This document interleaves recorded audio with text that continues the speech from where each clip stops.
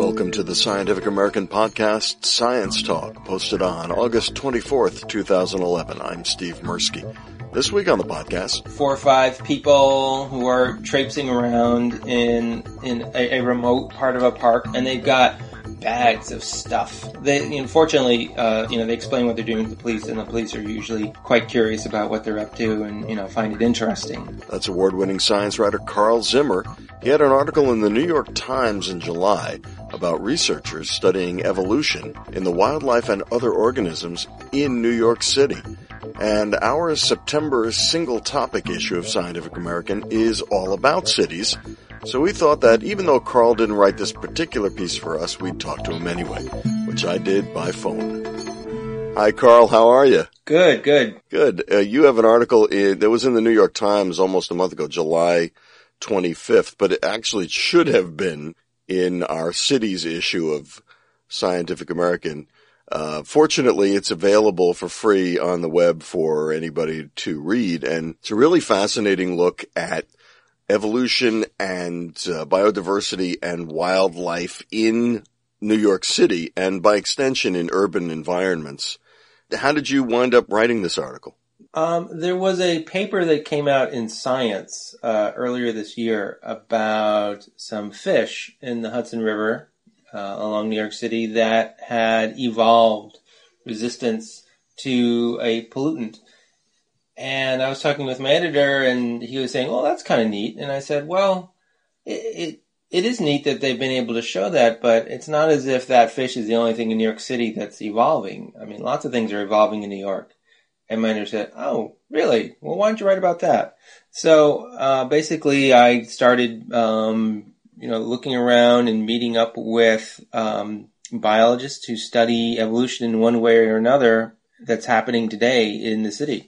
Let's talk about those fish first, because it's a fascinating example of how environmental pressures can select for particular genetic arrays. And why don't you just tell us what happened with that fish, what the pressure was, how the fish responded?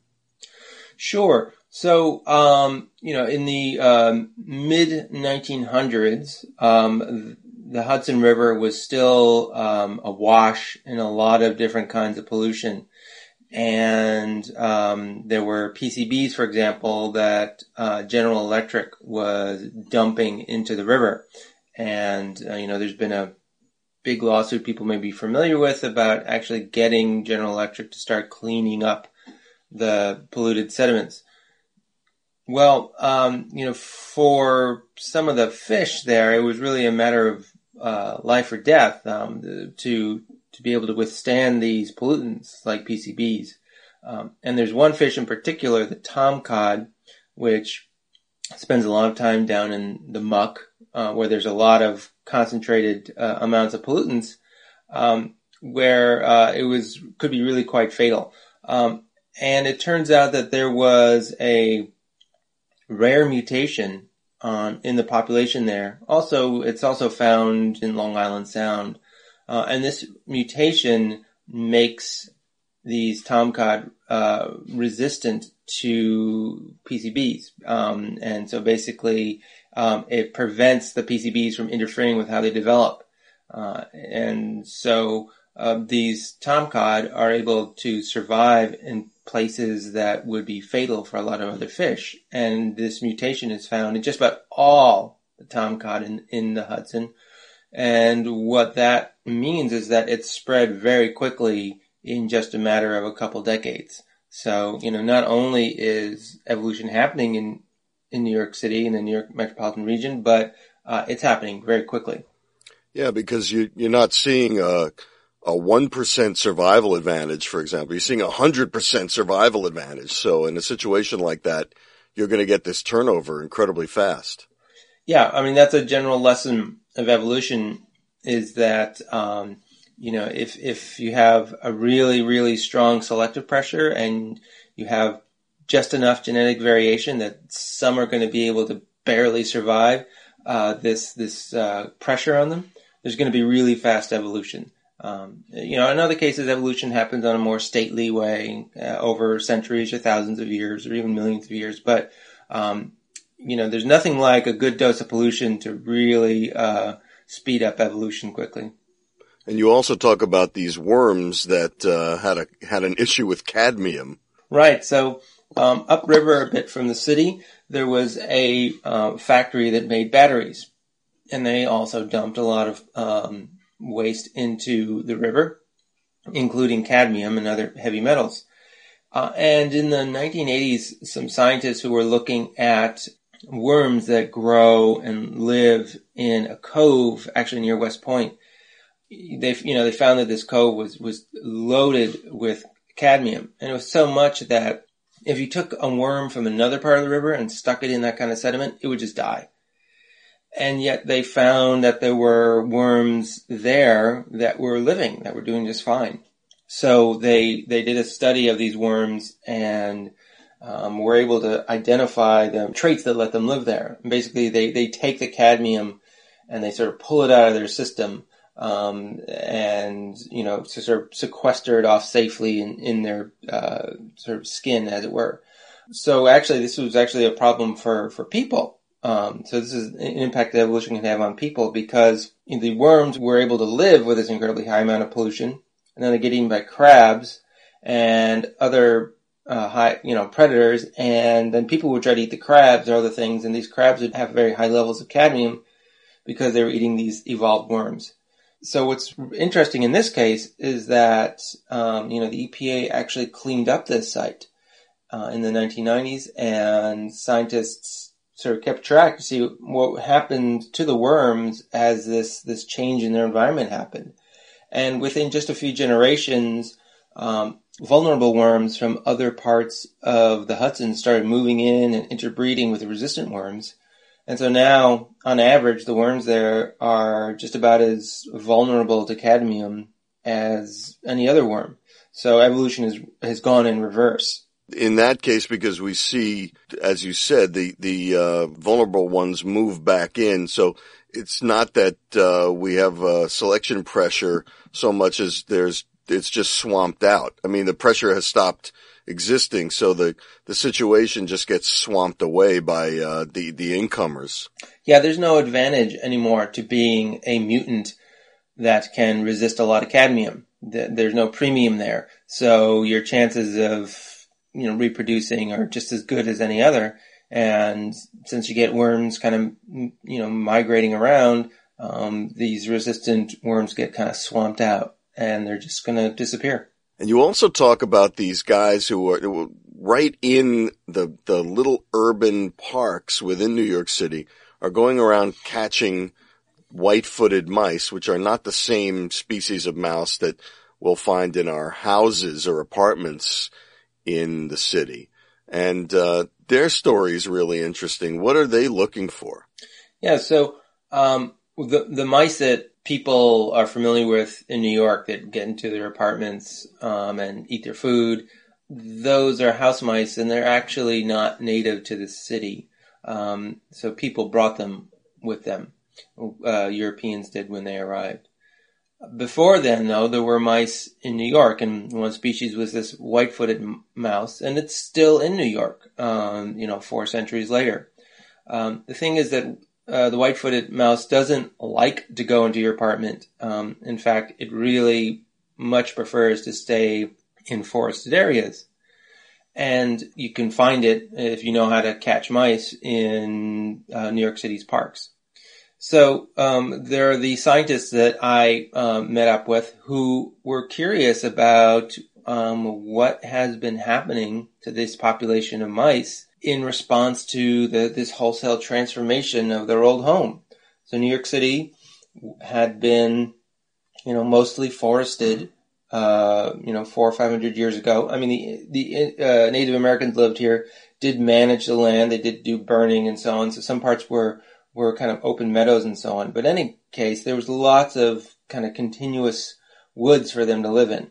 And now, the woods are, they're in parks, and they're scattered around the city. So they have been catching mice all around New York and Queens and Bronx and so on. And I went along with them when they went into, a park in Washington Heights, a really kind of out of the way place called Highbridge Park.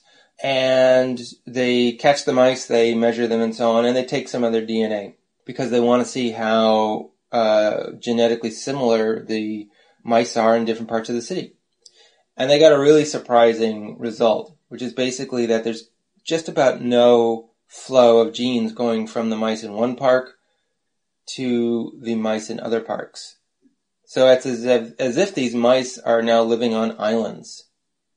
And, in the wild, islands are a very interesting place in terms of evolution because, things get isolated and they just adapt to their very small little place. And, you get things like a pigeon landing on an island and becoming the dodo bird. You get really weird transformations after long enough. So they've been looking at the DNA to see if the mice are adapting to their particular environments. And they are finding that if you compare the mice in New York to mice like off in the wild, you will see that there are hundreds of genes that are mutating. And what's interesting is that they seem to be genes that are involved with things that a mouse would have to face in the city. So, for example, resisting chemicals. That's something important. But then also there are immune system genes that are evolving in a different way in the city, in the city mice versus the country mice. They may be facing a lot of different kinds of diseases in the city as well. So, you've got evolution happening, right in the city with these little mice. Yeah, that's pretty amazing. So you can think of it almost as an opportunity for speciation. If it went on for a number of more centuries, after a while you could have barriers emerging as these mice became more and more different from each other and from mice in the country. The thing is in evolution, if those barriers aren't high enough, if animals have a chance to interbreed, they will, and they'll mix the genes back together again, and then there won't be much difference. But if you just kept this process going and long enough, you would have the evolution of new species. I mean, that's how you get new species on islands like Darwin's finches or the dodo. This is the process that happens.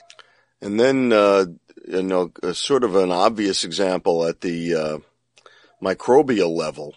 I mean, any hospital can be an island for evolutionary change, but you have some examples in the story of, one in particular, very clear example of something going on within a hospital setting. Yeah. So, evolution is not something that is just happening to a fish off in the river that you'll never meet or a mouse in a park that you'll never meet.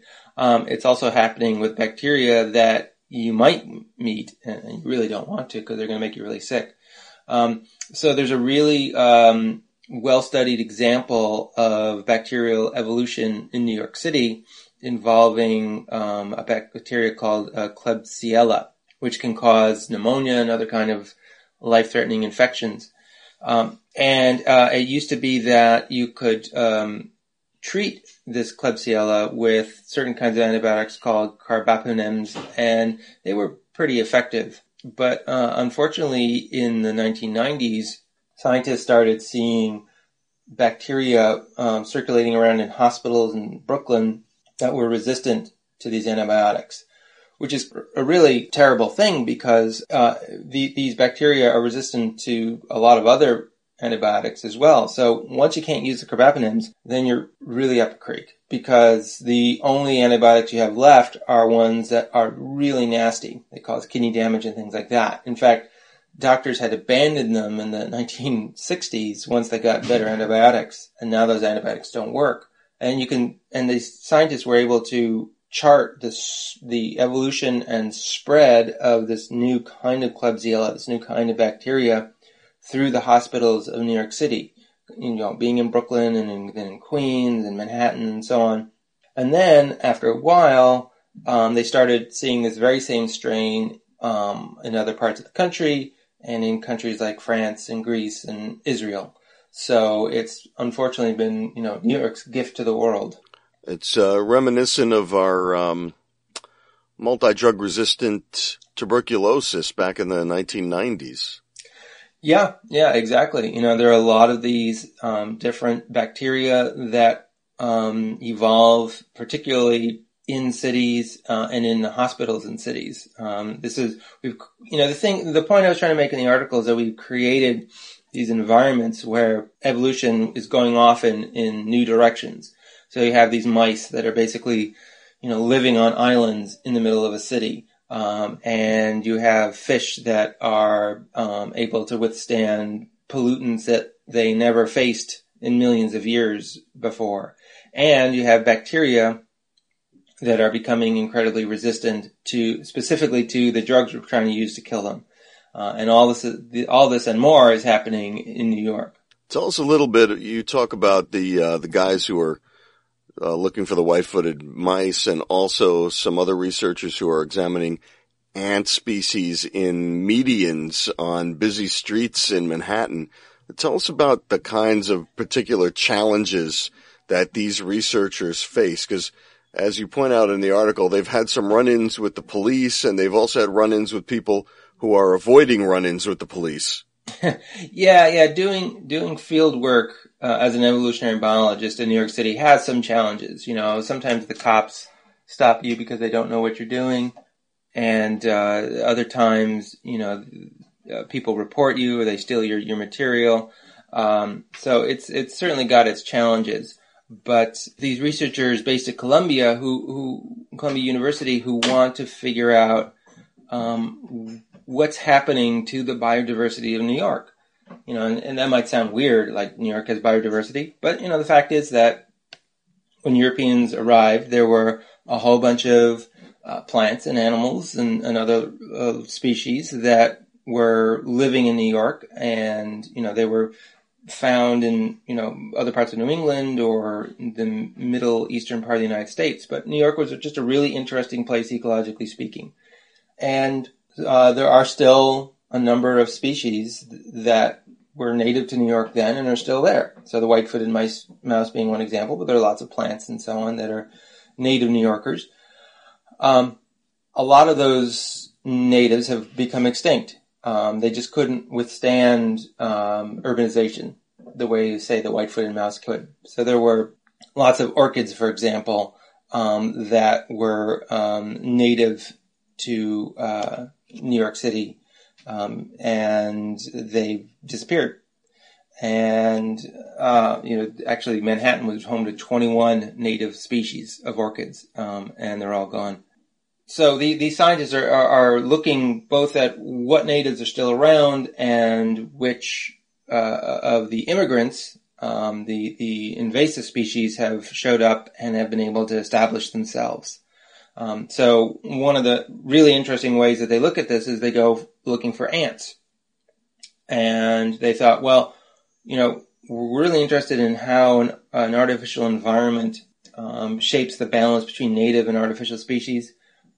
What better artificial environment could you hope for than a median running down in the middle of Broadway? So they go out there with their ant traps and they jump into trees in these medians and looking for ants, and they find all sorts of surprising things. They find that there along some of these medians they found 13 different species of ants, which in itself is pretty amazing because these medians are like 10 feet wide and 100 feet long, something like that.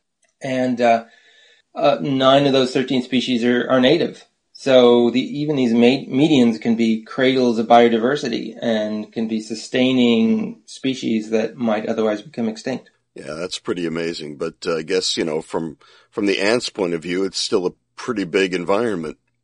It is a pretty big environment. And also, certainly for some species of ants, like there's one species called the pavement ant, which came from Europe and settled in New York very comfortably. It can just walk around on sidewalks. It doesn't care at all. It can go blocks away from its nest and be perfectly fine, and somehow find enough food to get by on. So there are certainly some ants that are really rugged and able to withstand the urban environment. Others that, might just sort of have a very small range, and they just stay in the areas where there are trees and soil and so on. Different ants will cope with New York in different ways. And the researchers who are capturing these ants use a device that has an unfortunate resemblance to a crack pipe. Yeah, it's called an aspirator. You don't want to pick up an ant with your fingertips because, either it'll get away or you'll crush it. So what they do is they have this, they have a glass tube with a couple, glass pipe, I should say, with a couple rubber tubes coming out of it. And you stick one tube next to the ant and you put the other tube in your mouth and you sort of suck in. And rather than getting a mouthful of ants, the ant just ends up in the glass bottle. And, when you take that out on Broadway with police going by, it can be a little awkward. Yeah, some of the researchers, the mice guys who are, poking around in the woods, and the ant guys describe getting confronted by police with guns drawn. Well, yeah, you have to think about it. There are, maybe 4 or 5 people who are traipsing around in a remote part of a park. They aren't out in a meadow where other people are sunbathing or playing basketball. They're in the sort of part of the park that very few people go to, and they've got bags of stuff. So, Right. The suspicion is, they're gonna, be whipping up some crystal meth or something like that. Fortunately, the police, they explain what they're doing to the police, and the police are usually, quite curious about what they're up to and, find it interesting. So, it ends well as far as I know. Well, I guess it should be pointed out that researchers in the more exotic locations like the Amazon can also find themselves confronted by people with drawn guns. Yeah, exactly. And in those cases, things may not end so well. So it's a fascinating article, and anybody can find it on the web. You don't even need a time subscription as long as you haven't used your minimum allotment for the month. But it's also available on your own website. That's right. I put it on carlzimmer.com. I have an archive of articles. And so if you look for it from this July. Boy, you must have some clout with the Times where they're letting you run the articles on your own website. With their permission. More from Carl Zimmer in part 2 of our conversation coming your way soon. In the meantime, get your science news at our website, www.scientificamerican.com, where you can also check out various exclusive web features related to our September issue all about cities. For example, you don't want to miss the toilet. I mean, the slideshow about the history of the toilet. Hey, follow us on Twitter, where you'll get a tweet each time a new article hits the website. Our Twitter name is @SciAm. For Science Talk, I'm Steve Mirsky. Thanks for clicking on us.